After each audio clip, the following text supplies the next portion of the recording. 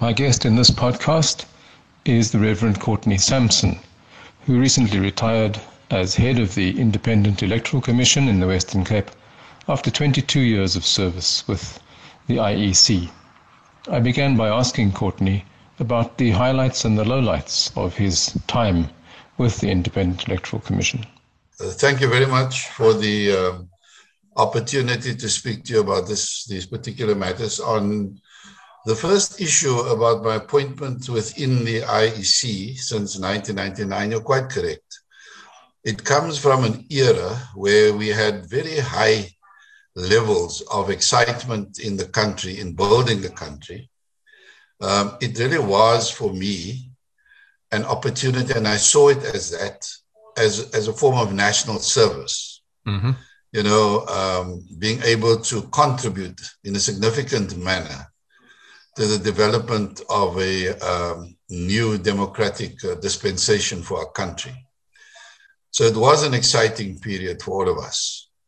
I must also add that the dominant discourse at the time was a discourse on reconciliation. There was a secondary discourse on poverty and inequality. Now, I think those things have changed significantly at the moment. And I think that at the time, the leadership of Desmond Tutu, of Nelson Mandela in particular, of people like Alan Boesak, it was focused on that dominant discourse of reconciliation. It was what we needed and what we needed to hear. So it was great to be part of that particular process. It was wonderful to leave behind party political matters, you know, ideological issues, and focus on what the South African Constitution required of us in Chapter 9. And that was to deepen and strengthen our democracy. And for us in the IEC, it was particular in the sense that it was necessary for us to put in place a electoral process, manage it, make sure that it works, one that would be trusted by South Africans, something that we would be proud of, and really put our electoral democracy on firm footing. So, yeah, you're quite right. It was a special time, and we were all contributing. But I think what is significant is what is determined by that dominant discourse I was talking about. And how that has changed, and how the dominant discourse at the moment is clearly about poverty and inequality, and the secondary discourse is now reconciliation. And I think at the time it was mostly about inclusivity, about racial, and you can talk about the racial reconciliation. But I think what we're discovering at the moment is you can't reconcile wealth and poverty. It can only be shared. And I think we don't have significant enough leadership to take us through that particular challenging discourse that is dominating our landscape as a country. Let me start with a low light. The low light was the death of our daughter in 2001. It was a kind of life-changing experience, and I think something that made one look at the world quite differently. Mm-hmm. But I think the highlights were the incredible people I was able to work with, the other provincial electoral officers from across the country. Amazing, amazing people. You know, it was just great to sit with people like Brigalia Bam at the time, Professor Mandla Mkhunu, who was our chief electoral officer, who kept on reminding us that we're going to have to build this plane while we're flying it, you know, and I think he was a very, very inspirational leader. Brigalia Bam was amazing in the way in which he was able to just stand the ground and really just engage with politicians, they'd be upset and angry, but she would always be able to speak to them like a big grandmother, like a gogo, you know, and bring them back to what the issues were that needed to be addressed. So it was a great highlight for me to be in the company of my colleagues. I think I'm the last of that first crew to leave in February. My other colleague who left before me, Stephen Gwenya, he, like you, is an advocate as well in Mpumalanga, and unfortunately has gone blind. You know, so he has left. He's just turned 60, just over 60. But I think that I learned a lot from people from all over the place, and it was great. The relationships were wonderful. And I think we really had a great sense of supporting one another. The other important thing is when I started in 1999, it was on the 1st of April, April Fool's Day. Yeah. And the election was scheduled for the 2nd of June. So when I came in, the colleagues in the provincial office had already obviously made all the plans. You know, they had prepared everything operationally. It had been worked out logistically. It had been worked out perfectly. You know, the warehouse was ready to distribute the material. The voting stations had been planned and contracted. You know, the people have been appointed and trained and so on. So a lot has been done. And so I think one of the highlights I must mention is the incredible staff we worked with in the province. You know, the commitment and the dedication of those people was something that I just really admired greatly. And then obviously also being able to walk into a space. I've always been interested in politics, but this was a different kind of political engagement. It wasn't party political. It was at a different level of political engagement. So I really enjoyed engaging with political parties, political party leaders, representatives. I enjoyed the space of the civil society organizations. I enjoyed meeting, you know, key people and so on, and being able to engage and learn from them, and just hear from them a little bit more about what it is that made them so special. You know, that everybody knew about them. So it was great to be there.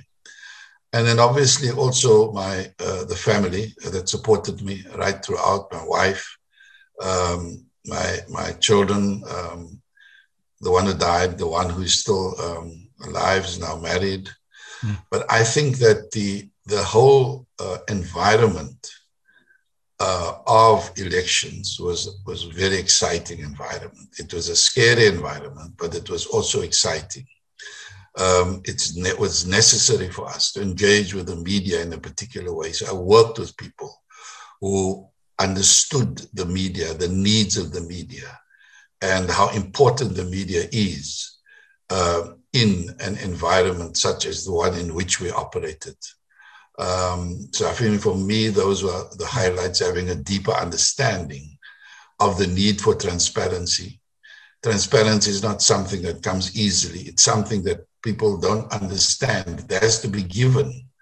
You know, the conditions for transparent behavior need to be created. People are not naturally transparent. Yeah. I think people naturally appear to sometimes want to hide things. So if you are in such a situation as we were, you need to open yourself, make yourself vulnerable, be honest and open about what the challenges are that you face, and then speak openly to people. So for me, learning those kinds of nuances of life were very, very critical, and I value them. Well, that brings me to the next point. You mentioned the question of transparency, being open with people.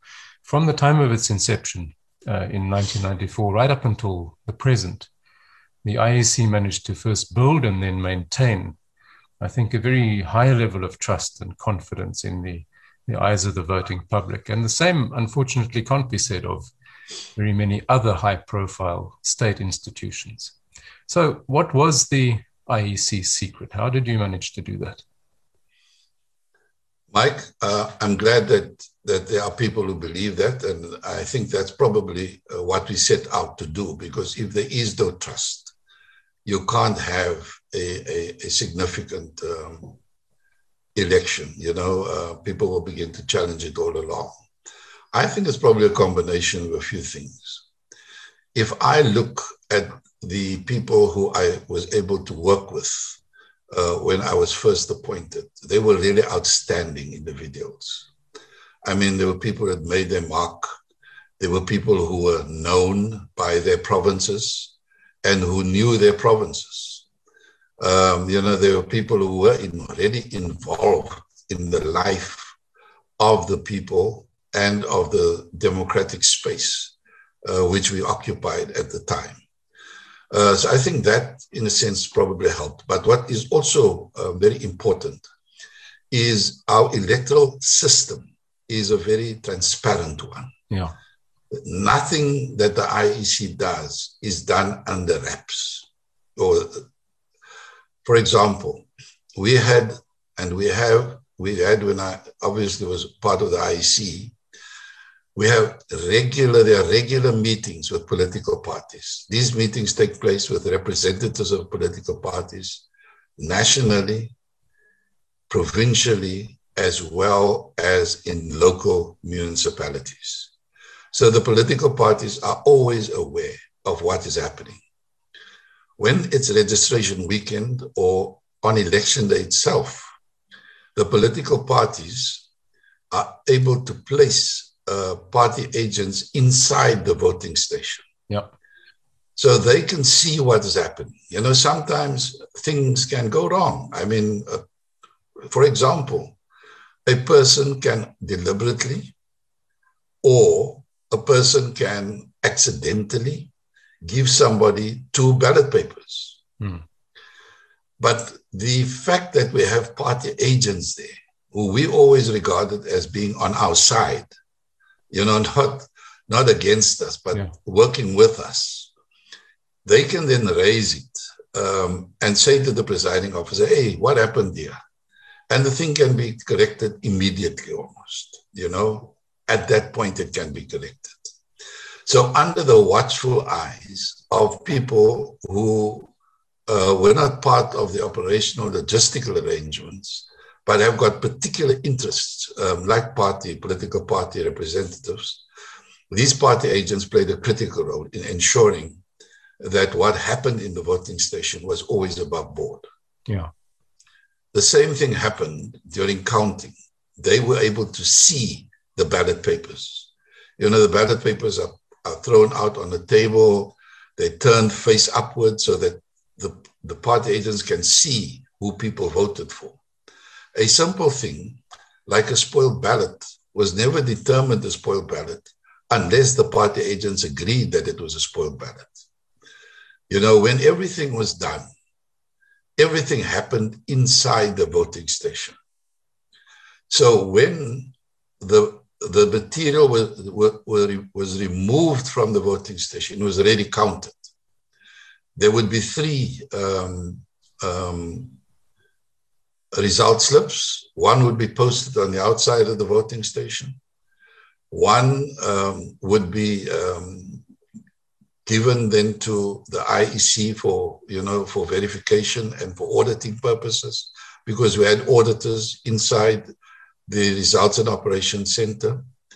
And, the other one would then be scanned and made sure that and the way in which it was done, the system worked, is that if you put in the results from the result slip, and the result slip is always signed off by party agents to say, okay, we were here, we saw the counting, and this is a direct reflection of the outcome of the counting. When that information is placed into the system, the first time the screen remains blank. On the second putting in of the information into the system, the system then lights up. If the two correspond. If the two don't correspond, the system remains blank and you know there's a problem. But you see, I think it's these little things which we can consider to be little, but these are the things that have helped us. I must also add that the colleagues that we had working with us were people of special integrity. And I think that's something that I fear sometimes might get lost. We focus on all sorts of things, but sometimes I think we focus on the wrong things. We have got good systems in place in our country. We've got good institutions. We've got great hospitals. We've got schools, buildings, in most cases that are actually quite outstanding. The clinics, have really been, the footprint of clinics across the country has been increased significantly. Our biggest problem is attitude. Yeah. When you have people with bad attitude, with a lazy attitude, with I don't care attitude, then things fall apart. Yeah. Then you can put in whatever systems you want to put in place. You can put in place whatever legislation you might want to have. You can build the most beautiful buildings.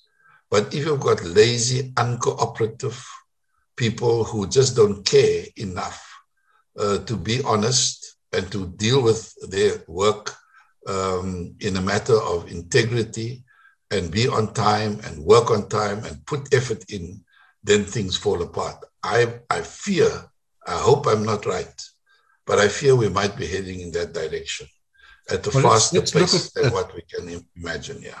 Let's look at the question of people in the IEC. And we have this, it's always struck me as a slightly unusual situation.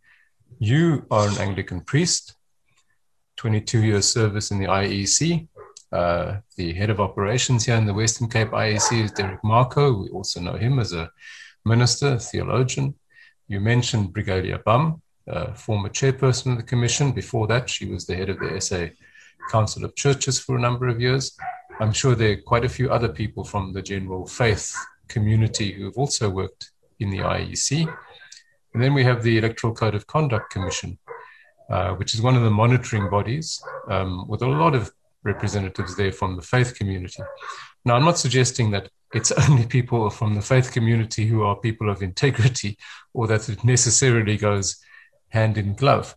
But is there, in your view, a specific role for the faith community when it comes to the conduct of elections and the work of the IEC? Mike, I thought a bit about this question that you asked, and I kind of backtracked a little bit and I looked at, the greater part of my life, I lived on the receiving side of apartheid. The church was one of the places where we were not excluded from. You'd either become a teacher, and if you had a lot of brains, you'd become a medical doctor. Yeah. So that you can enter into UCT, because you couldn't go and study at UCT if you wanted to do a course that was provided for by UWC, for example. Right. Or you couldn't go to Stellenbosch or to any of the white universities. So one of the areas, I think, where it was possible for us to be able to make a mark was within the church. And I think that we learned a lot by having to engage in the Anglican Church. We had to deal with these, I would like to call them sometimes damn English liberal priests, that always believed they knew more than anybody else. And you had to, and I come from Paul, I went to school in Afrikaans, and then you have to enter into the Anglican Church, and you have to engage with people in English, and your English has got to be good, because otherwise they just write you off. Yeah. So I think that the significance of where we come from cannot be underestimated in terms of what the church provided. I mean, the church schools were significant. I studied in Grahamstown at what was initially the white theological college of the Anglican Church. There was also one in St. Bede's in Umtata, and then there was the other one that was linked to the Federal Seminary, first at Pothier in Alice, and then banned from there to go to Umtata, and then banned from there to Pietermaritzburg. So we learned a lot during that time, and we learned to tighten up on our English, because you see, that's the other problem that we have. The language of English has become such a dominant language in our country that if you don't speak it properly, people don't take you seriously anymore. So I think the church gave us that opportunity. It's interesting that if I look at French-speaking people and German-speaking people and Italian-speaking people who speak broken English, I think people think it's rather sexy. But if Afrikaans speaking or isiXhosa speaking or isiZulu speaking and you speak broken English, then you're just stupid. And so I think the church created that space for us to be able to have to sharpen our minds in order to engage with people who came from a educational regime which was regarded as superior to the ones we came from. So we had to sharpen our minds significantly. We had to sharpen our accents, because if your accent fails you, nobody listens to you. In fact, you become a source of irritation if your accent, doesn't match the space that you enter into.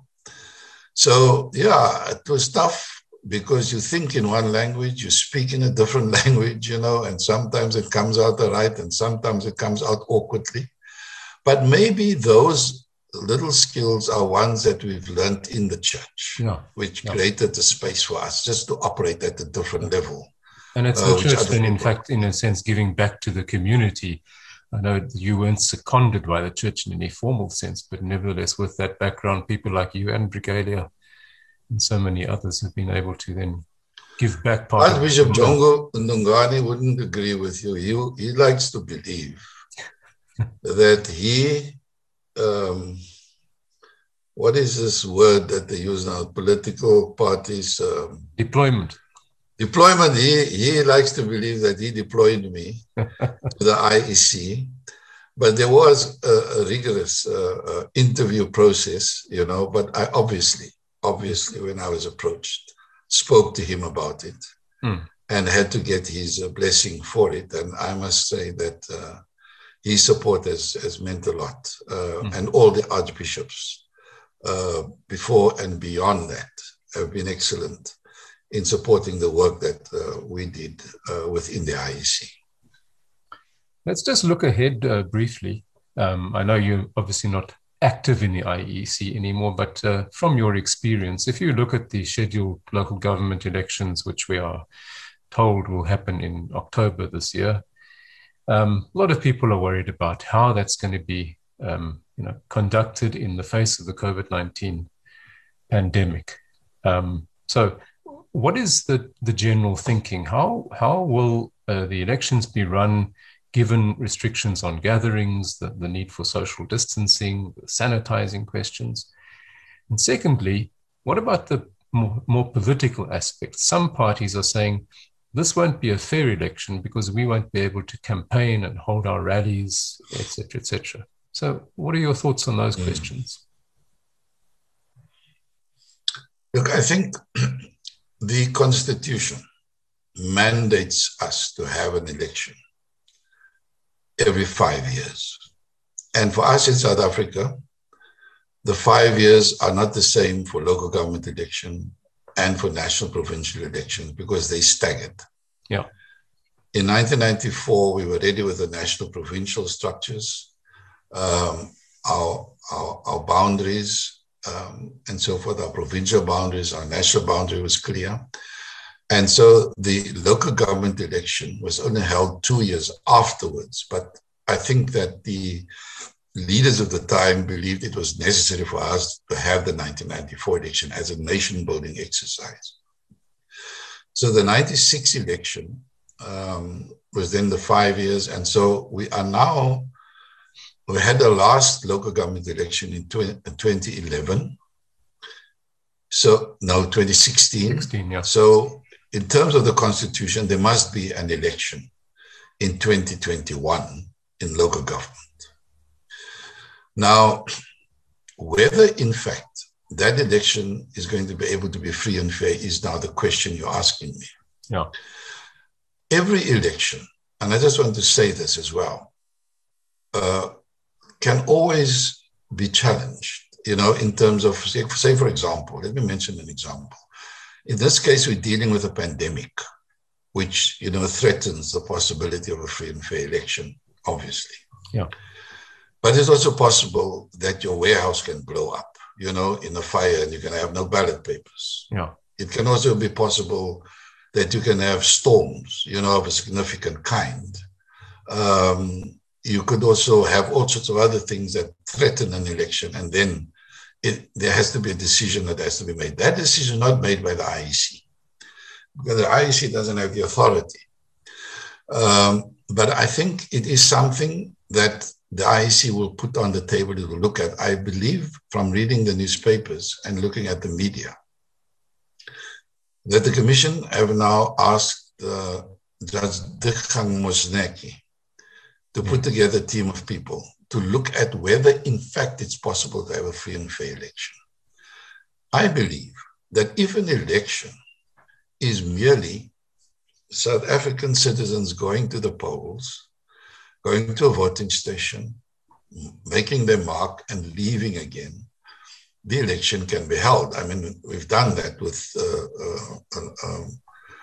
with by-elections. Yeah. But there is much more to an election than that. I think political parties must have a right to campaign.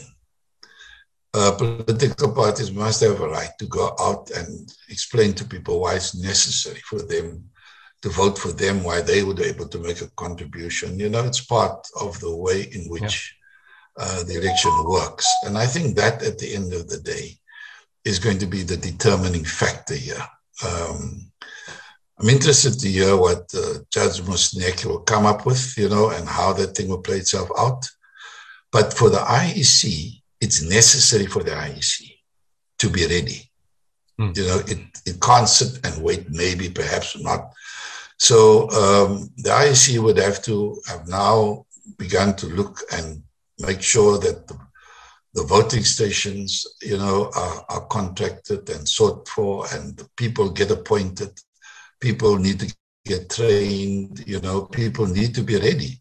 The IEC needs to be ready to run an election between August and November 2021. And that's what it must focus on. If something happens in between, the country becomes embroiled in a civil war, then obviously the election can't take place. If the pandemic, blows out of proportion and it can't be controlled, and too many people are dying, and infected, and it really gets, then it is obviously something that needs to be taken a lot more seriously. But as I say, it is constitutionally mandated. There must be an election between August and November 2021. And obviously the conditions under which that election must take place and will take place will be determined closer to that time. In the meantime, the IEC must prepare itself for running an election at that time. Yeah, and I think we can have a good deal of faith that, as it has done since 1994, the IEC will indeed be ready. And we should go forward with a sense of, I think, optimism and faith in the process. Reverend Courtney Sampson, 22 years of service to the IEC, head of the IEC in the Western Cape. I think we all have reason to be grateful to you and to your colleagues for keeping that show on the road, running a tight ship in the IEC, and we wish you all the best in your retirement. Thank you so much, Mike. Much appreciated. Thanks, Courtney. This series of roundtables and podcasts is supported by the Hans Seidel Foundation. We are proud to contribute to the national dialogue on governance and democracy. News of our events and our podcasts can be accessed via our website. Thanks for listening. Please remember to subscribe at cplo.org.za.